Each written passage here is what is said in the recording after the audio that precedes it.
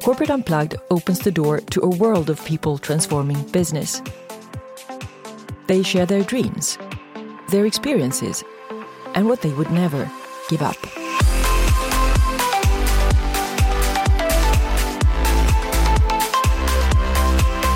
I'm so glad to have Marco Bertini here with me. Welcome to my podcast, Marco. Thank you very much. It's a pleasure to be here.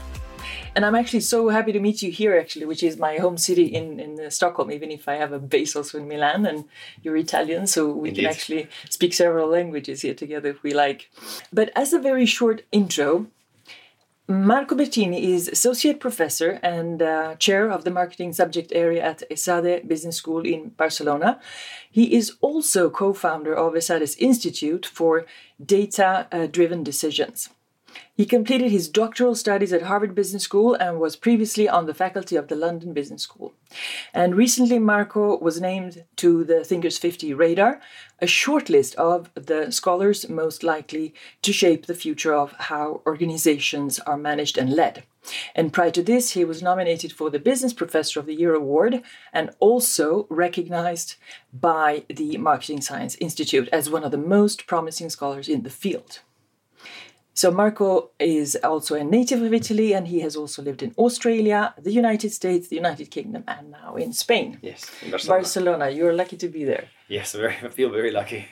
Are you going to stay there for a couple of years, or you? But you never know. When you start traveling, you start moving, and the concept of home is a relative concept, right? We're happy there. My family's there. Everybody's happy. I have no reason to move. Okay. But who knows? And where is home in Italy? Cuneo. Cuneo is in the southwest of Torino, by the Alps. Yeah. Cuneo is where I was born. Torino is where I grew up in Italy, yes. Juventus fan. I bet. And I know that very soon, in like an hour or so, you will have a VIP session here at the Nordic Business Forum with CEOs and many leaders of companies, where you'll speak about the shift from like selling products to selling value. And also about actually how to design the revenue strategy in these new tech days, right? Indeed, yeah. Is there like any way that you in a very, very couple of minutes could kind of give the main takeaways of that? Yeah, of course. It's hard for an academic to speak in a few minutes, but I'll try my best. This is a story about technology at the end of the day, right? Technology is always changing, and it's changed in one fundamental way in the last few years, and that is, if you look at customers, before we were pretty good at understanding what they need and want. We became pretty good at understanding how they buy things. And now we can finally also understand how they consume, when they consume, what they consume, if they consume, and how much value they derive. So now you got the opportunity to stretch your knowledge of our customers all the way to the actual creation of value, and sometimes even the knowledge of value itself, right? Through sensors, cloud computing. And so this gives an opportunity for just about every market you can think about to change the way companies make money. Companies typically make money by selling stuff, selling a product, selling a service. And then the risk is on the customer. If you cannot afford it, that's your risk. If you don't consume it, that's your risk. If it doesn't do what it's supposed to do, that's your risk. But now that I have these insights, I can actually measure this risk, and it creates opportunities for startups, for sometimes incumbents, for governments to say, hold on a second, I'm not going to pay for pills if I'm in the healthcare sector. I'm going to pay for health. I'm not going to pay for textbooks. I'm going to pay for education. So this talk that I'm giving today is really about this opportunity. I try to show a path forward, and I try and help companies wake up and say, hey, if you're not going to move, like some of the examples that I showed them, somebody else will move for you. And there is a Professor Roberto Verganti at the Polytechnic of Milano that I met some time ago. And he has this, let's say, call it a new approach in some years. It's really about using meaning as a value driver. Right. Offering customers something more. So if something is meaningful for both the people who are creating the product or the service, right, and then the people who consume it, definitely business value will follow. Sure. But it's not like asking the consumer or customer about what do you want and then we'll fix it for you. It's rather coming with a unique interpretation of what something is that somebody needs. Right. And then sure, these people meet. Right. So really, and I believe that's more and more so in today's world where we eventually our choosing the consumption is really a pattern from what we are looking for as on a deeper level as well. So with the example you just gave me, so that it puts into a highlight or into perspective the two sides of a business. So the gentleman you're just mentioning, he talks about the creation of value perspective, right? You got to add meaning. We got to be very insightful about this, and we got to create value. So where I step in is then say, that's great. We have this value, but why are you not charging for that value? Why don't you make money? You earn your profit off that value. Why are you making it off the means to achieve that, right? Yeah. It's inefficient. And so markets are becoming much, much better at this. And it's changing, I would say, just about every sector you can think about. Just about every sector you can think about at very different speeds, though. But are generally companies bad at price strategies?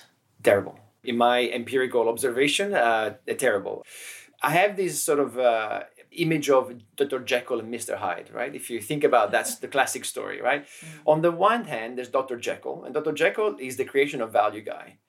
And companies have known now for 60 years, ever since Marketing Myopia back in 1960, right? The famous article by Theodore Levitt. They've always had this, we've been told that customer orientation is key for 60 years. When you create value, you don't make stuff and push it to the marketplace. You think of the customers, think what they want, in whichever way, however creative you can be, and then sort of reverse engineer your solution to those needs, right?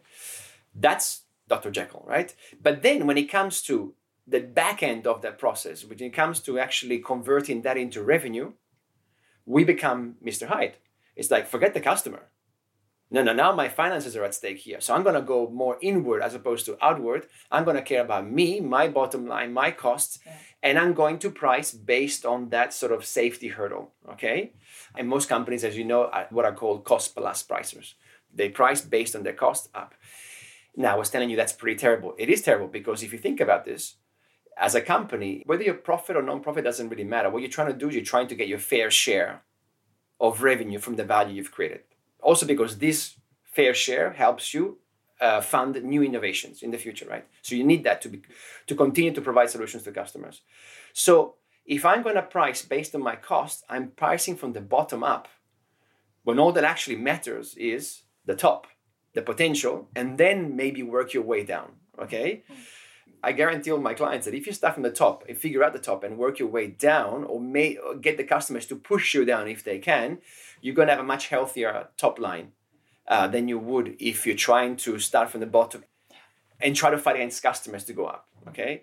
In my opinion, it's a question of safety. I cannot go below this line, so let me just start from there. Safety, simplicity. It's all internal information. It's much simpler, right? And also sort of, I think, a bit of a lack of knowledge, right? A lack of dare in a sense. So even though it sounds paradoxical, one of the big messages that I try and provide to companies in my research and also in my work with them is that customer orientation is a 360 process, right? It doesn't stop when you created value. It keeps going. You have to focus on the customer also when you're capturing that value. Because at the end of the day, the focus point is always the customer. You're creating things for customers and you're generating revenue from customers. The internal aspects are important, of course. We should not neglect them, but they're purely a warning sign. They're never a benchmark. You always start from customers and work your way down and make sure that you cover whatever cost you have along the way. But going back to you, Marco, is there anything that you would say, like, this is my passion really that I've had with me for a very long time? You know, something that is so important to you that you were even willing to suffer for it if it's needed? Well, I don't know about the suffering, but I do suffer. I was just thinking, I do suffer a lot in the classroom. So this is, if you know me, I think you will see pretty quickly, I suppose, that I'm very passionate about this topic, right?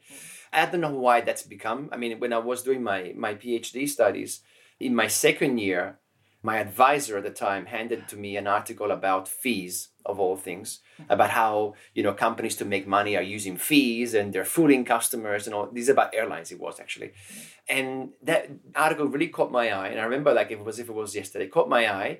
And my own research is kind of at the interface between economics and psychology. So I guess these days it's called behavioral economics. It wasn't called behavioral economics. It was called decision science back when I was doing it. It was a much more boring term. And so I've been always fascinated about prices, but from a psychological sense. Because if you think about it, as an economist, an economist would typically say, all you need to know is the price. Once you know your price, you know everything, right? It carries all the information.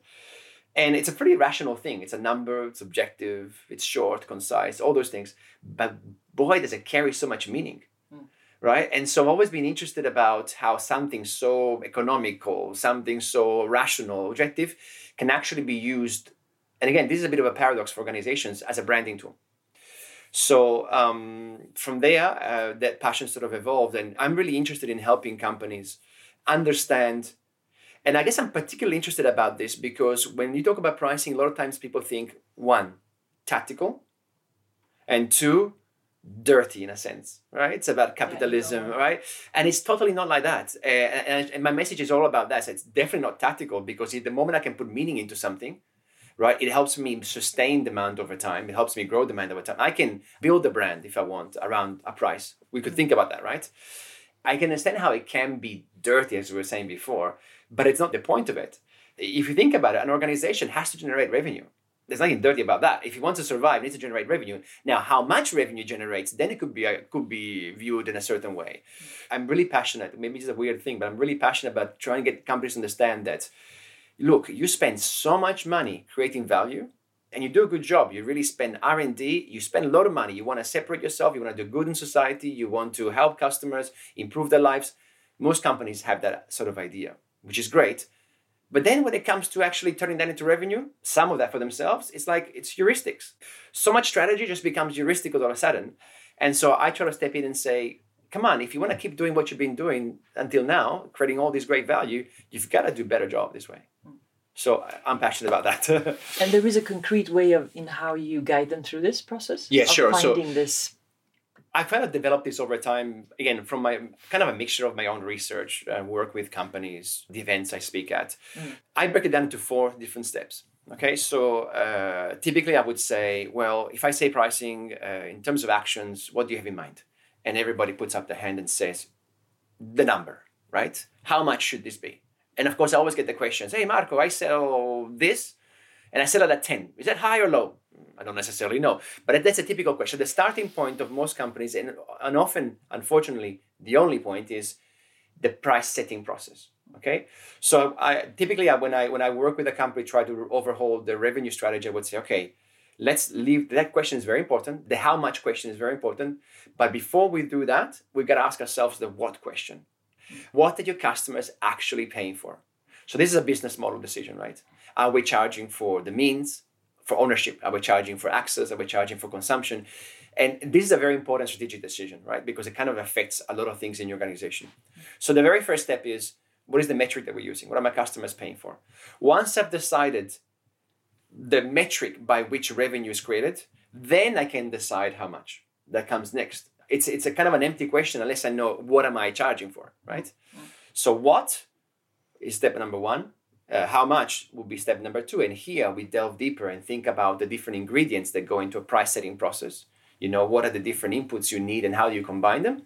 Then once we have that number, then we would say step 3 is we realize that we live in a world, in a marketplace where all of our customers have different valuations for the same thing that we sell. So I have to have some sort of rules in place for varying my prices. Okay, what an economist would call price discrimination, but that sounds like a bad term, right?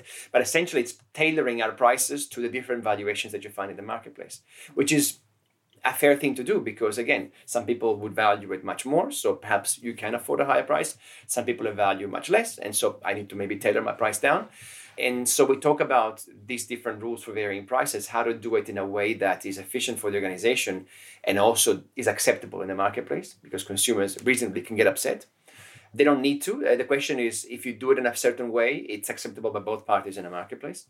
And then that would be step number 3, varying prices. And then the very last thing is, I would say, okay, now that we've done all that stuff, let's open the doors of the organization, okay? And let's go and actually sell our prices because we live in a marketplace where customers will say, no, that's too high. You know, imagine a B2B setting. And so the last step in this framework is basically arguments to defend prices. And there's a whole process for selling value to professional buyers, for example, and also of maintaining value against competition, buyers and competitors at the time. So this is a 4-step framework that basically takes the how much question that a business will always ask itself and sort of blows it up with some things before it and some things after it. One person who's here at the event and who's going to talk later is also Simon Sinek, Start with a Why and all that. And really, when you think about that perspective, it's very much about how you create an emotional bond with a customer, whether it's B2B in a way or B2C, right? So when you have created that kind of emotional connection to them, then you are able to also drive more their behavior, right, towards certain actions, even to accept a certain, let's say, price level as well. Sure. Because they have some kind of emotional investment in it as well. So I'm just thinking these steps also combined with this kind of psychology, emotional perspective, I think is very interesting. Yeah, absolutely. If I can just expand on that a second. So when we think about a revenue strategy for a business, there are those 4 actions that I was just mentioning. But a fuller way of thinking about it is in terms of a matrix. You go to actions and consequences. When you think about the consequences, and to piggyback on what you're just saying right now, prices drive behavior in 3 ways. The first way is as an incentive. By setting the bar higher or lower or in a certain way, it motivates people to act in a certain way. If I have an unlimited buffet at breakfast, for example, that most likely drives people to eat more, right? It's that kind of idea. But it also provides information. So it acts as a signal, a source of information. And as I was mentioning before, knowing that it provides it's a source of information, I can devise the way I present my prices to try and communicate something to you. The classic example, the higher the price, the better you think the product is. It's a classic. Everybody falls into that sort of idea. The last one, which goes back to what you mentioned about Simon, there is this an emotional route. So there is an economic route, an informational route, and an emotional, an affective route. And the affective route is really about that, about creating bonds with customers. And you can, again, devise the way you price in such a way to make it more relational, I would say. And that sort of relational structure tends to foster a certain bond with customers. That bond basically is value at the end of the day. It's utility, if you want, in a certain sense, which then the smart business could say, okay, I've created more value in a sense. Let me split that value with you in some way, because, there's more to be had in the interaction between the customer and the firm. And going back to you, what would you say like the transformational points, or at least a few of them in your life that have kind of influenced you the most when you backtrack what happens in your professional life or private life, and what has led you to where you are now? I used to be a professional basketball player before changing this I'd started a professional basketball career. I never had the chance to see where I could have gone, but I just started it. But 2 years in, I sort of had a back injury, and always had a bit of a back problem, but I had a back injury 2 years in, and I had to stop. And you were asking about sort of pivotal moments.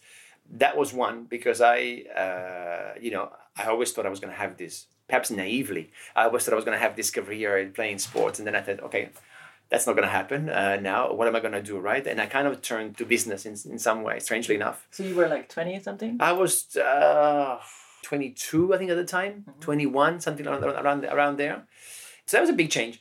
And then another one, I would say, when I left Australia to go and live Spain for the first time, I did an MBA program.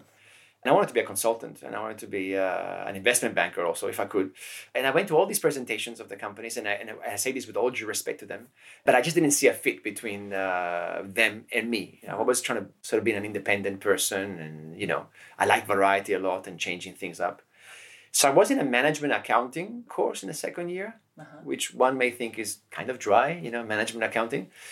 And the professor at that school, I was at Yes at the time, also in Barcelona, the professor at the school, in that course, started talking about how he does research. He really is really into research, and he loves teaching the students. Maybe he wanted to get better evaluations. I don't know. He was, I love teaching the students. And then he was talking to me to us about how he works with companies. He just won a project, and he helps them. He works with the board of directors. And I thought to myself, that's interesting, right? I never thought about this, about a professor, right? Varied work. Teaching, research, working with companies. You're your own boss. Honestly, if you have to be in the classroom, you can pretty much kind of, do, what you want. And so it kind of clicked to me that maybe I wanted to be in this sort of, now, Admittedly, I didn't have a clue about the PhD and what was required and stuff, but I learned, I suppose, quickly enough. So that was another pivotal moment for me, that I want to get into academia. I remember as if it was yesterday, exactly that moment in that classroom. And I thank him, by the way, for that sort of illumination. And I guess the third one would have to be when, what I was mentioning to you before, that article that I was reading in my second year, my PhD, because I was not in pricing at the time. And that article, when I saw it, sort of something went up and said, okay, pricing, that's interesting. It's a number, but it's much more than a number, right? And then let me look at this. The companies do this well, maybe not so well. Can I help? I would say, from a professional perspective, I suppose, those three moments stand out in my mind. Great. Is there anything that you would say exists for all companies that you could call like a long-term formula, something that really all of them should have as a common denominator in order to be, doing a good job and serving, this world of ours? Yeah. So there's probably a lot of things I could mention, I suppose. Again, it's kind of off the top of my head and right off the bat in a sense. I'm a big believer in customer orientation, but customer orientation not in the perspective of the customer is always right. That's not what I mean. Or the customer is king and the customer needs to be always happy. I just mean, if you're going to do well in business, I would put my bet on listening to customers and starting from customers and working our way back in, because those markets don't exist unless there are customers. Okay. So I'm a big believer in that. And as I was mentioning before, my specific work lies in the back end of the customer orientation process. Once the value is created, what do we do with it, right? How do we claim our fair share? But just more generally, I think it's fair to say that in a lot of the exchanges that I've had organizations, we are still way too internally driven. Whether it is internal constraints, our internal processes, politics within the organization. If we're going to do well for society, and I'm using air quotes here, that's our customers. And it could be a customer target, a segment, it could be a government, it could be whatever the customer is. But really trying to create our company and re-engineer it if it's a new one, or re-engineer it from the idea of, okay, what does our customer want and need? How do they go about making their purchases? The customer journey that Rory speaks about these days. And then this thing that I talk about, the idea that I can also know how they consume. Okay. So getting all this knowledge about customers and sort of structuring our company that way. I think the more we get over ourselves as organizations, the better it probably is. A lot of companies to me are very self-serving in a sense. They're like, we're serving ourselves. And we know what our customers want because we've been in this business so long that, it's like, who needs to do market research? It's clear that they want this, right? You'd be amazed how many times once you ask properly, you get surprised by the answer. Let's dream a little bit and say you have like all doors in this world open to you and you have all kinds of resources available to you. Is there anything that you would like immediately rush to change or to innovate? Or I would change the reward structure of organizations to be less short-term focused and give them some breathing room to think about the broader consequences of what they do. Is there like one, piece of advice that you always try to give to leaders if you have the opportunity? Absolutely. But again, I go back to my bread and butter, right? The one advice that I always give them, and I will try and stress it again today, is the customer orientation it's a 360 process. If you don't take it 360, you're shooting yourself in the foot. I'm very happy that you're creating value for customers. It's exactly what the world needs, which is exactly what you need. But it amounts to nothing if you're not able to capture your fair share back. And it's a very strategic question. And I'm always trying to sort of pull their ears and say, hey, this is really, really important. Don't make it an afterthought, right? Don't do all that stuff and then, somebody will price it along the line. It's so incredibly important. And if you would go back to 15 years ago or something in your life, is there any particular advice you would have given to yourself then? I said to myself, go into data analytics. It would have been a very different, smoother journey. In seriousness, you mentioned before how I helped fund this Institute for Data-Driven Decisions at the school where I work. It's amazing how analytics has changed I mean, this sounds a bit cliche actually now to say, but it's changed the way the organizations behave and do things. It does the obvious things that we talk about all the time, but also it helps, coming from a business school perspective, it's sort of breaking down the walls between disciplines. There's an underlying current of analytics that goes through all the different things that we teach in the classroom. And so it's kind of all melting into one, which is kind of interesting to see and sometimes scary to see, because then you think to yourself, hey, which one is my territory? I mean, back to internal politics. So 15 years ago, I would have probably told myself, hey, get an engineering degree or something of the sorts. I'm catching up now with all the courses that I'm taking. What do you think is the absolutely one most important thing for companies to focus on right now? You've got a lot of markets that, because of the transparency that is brought in by technology, back to the analytics also issue, it's kind of rushing people to this lowest common denominator. While at the same time, technology, and what it does is it allows companies to differentiate themselves better because they have more information. At the same time, it makes them more open to scrutiny. And so this is kind of dichotomy. But what I tend to see the most is the second one. And you have this sort of loss of differentiation over time. Customers are better able to scrutinize the companies and their practices. And if they're not happy, make those things social. And so you've got a slow process where I think differentiation paradoxically is eroding. I'm a marketing professor, so that the customer is kind of always in my mind, right? If there's one thing that we have to be careful of is the slow erosion of differentiation. I suppose ultimately going towards commoditization, right? Companies have to be careful about that and sort of leveraging the data that they do have, which they have, most of them, to convert it into something that is meaningful. The attention span of customers is shorter and shorter and shorter and shorter. And so it's just much harder to make yourself stand out and raise your hand. But again, that's the foundation of success, in my view, as a marketing professor, right? The foundation of success is standing out in a meaningful way. Meaning, we've got it pretty covered. Uniqueness is eroding at a rate that sort of alarms me. There are a lot of research and surveys done pretty recently that more or less says that 2/3 of people in this, let's call it westernized world, are using, you could say in a good sense, companies as leaders, because they lack leaders, real leadership from government, and they don't see anything in politics that is genuine, right, authentic in any way. Everything is a little bit of a theater. So they actually turn to companies that have shown that they're very good at, scaling things up, developing, moving things, creating things, and so on.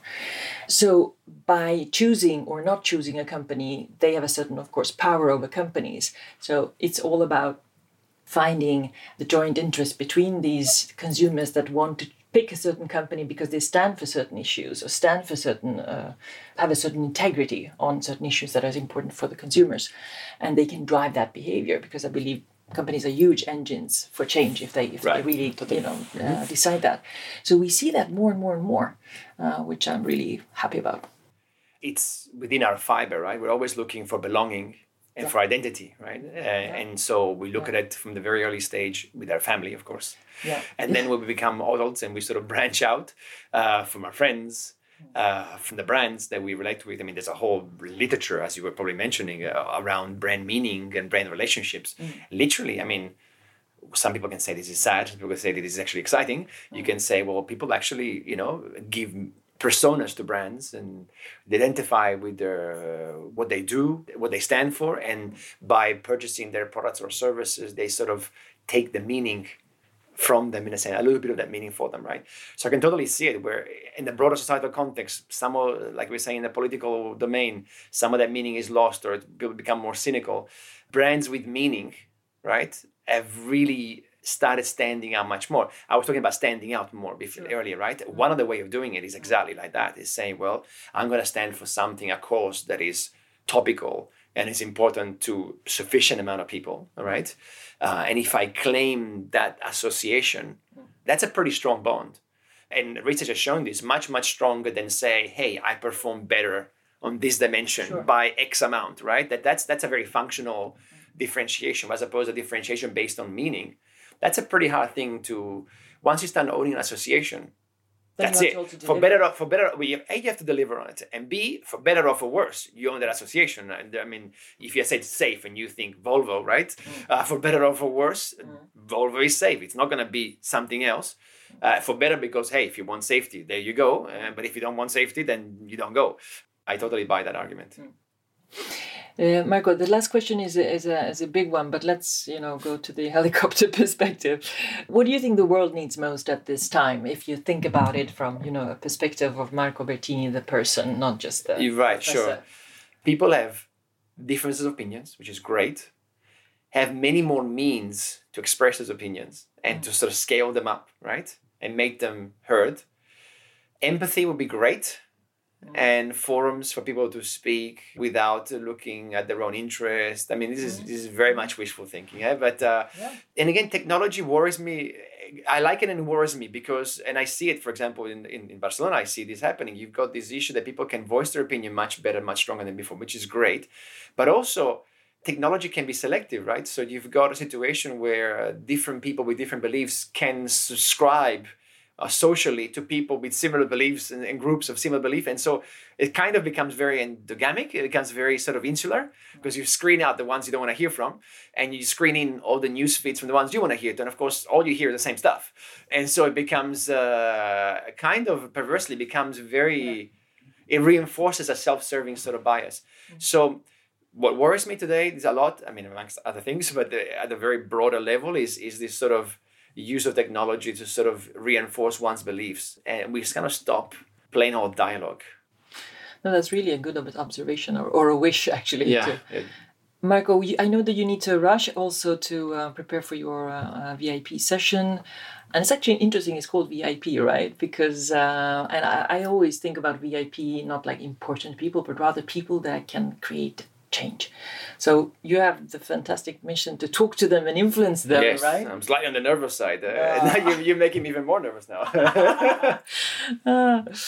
No, it's fun. I can see that you're really doing what you love. Yeah. I can see that in your eyes. It's like there is fire and passion. Great. It has been really a pleasure to talk to you. How was it, by the way, to be on the podcast? Oh, great. It's like I can get chat with you. I didn't even realize the microphone was here. It was great. Very pleasant. Thank you. To find out more about Marco and his work, you can head to marcobertini.com. Marco with C, of course. And you will also find links and show notes on corporateunplugged.com/podcast. Remember to subscribe to the podcast on iTunes, Spotify, and Acast, and share this episode with your network and friends for impact. So share it with people you know would benefit from hearing exactly this. Thanks for listening, and until next time, live with purpose and remember to unplug. So, ciao. Ciao, Marco. Ciao, grazie. Grazie.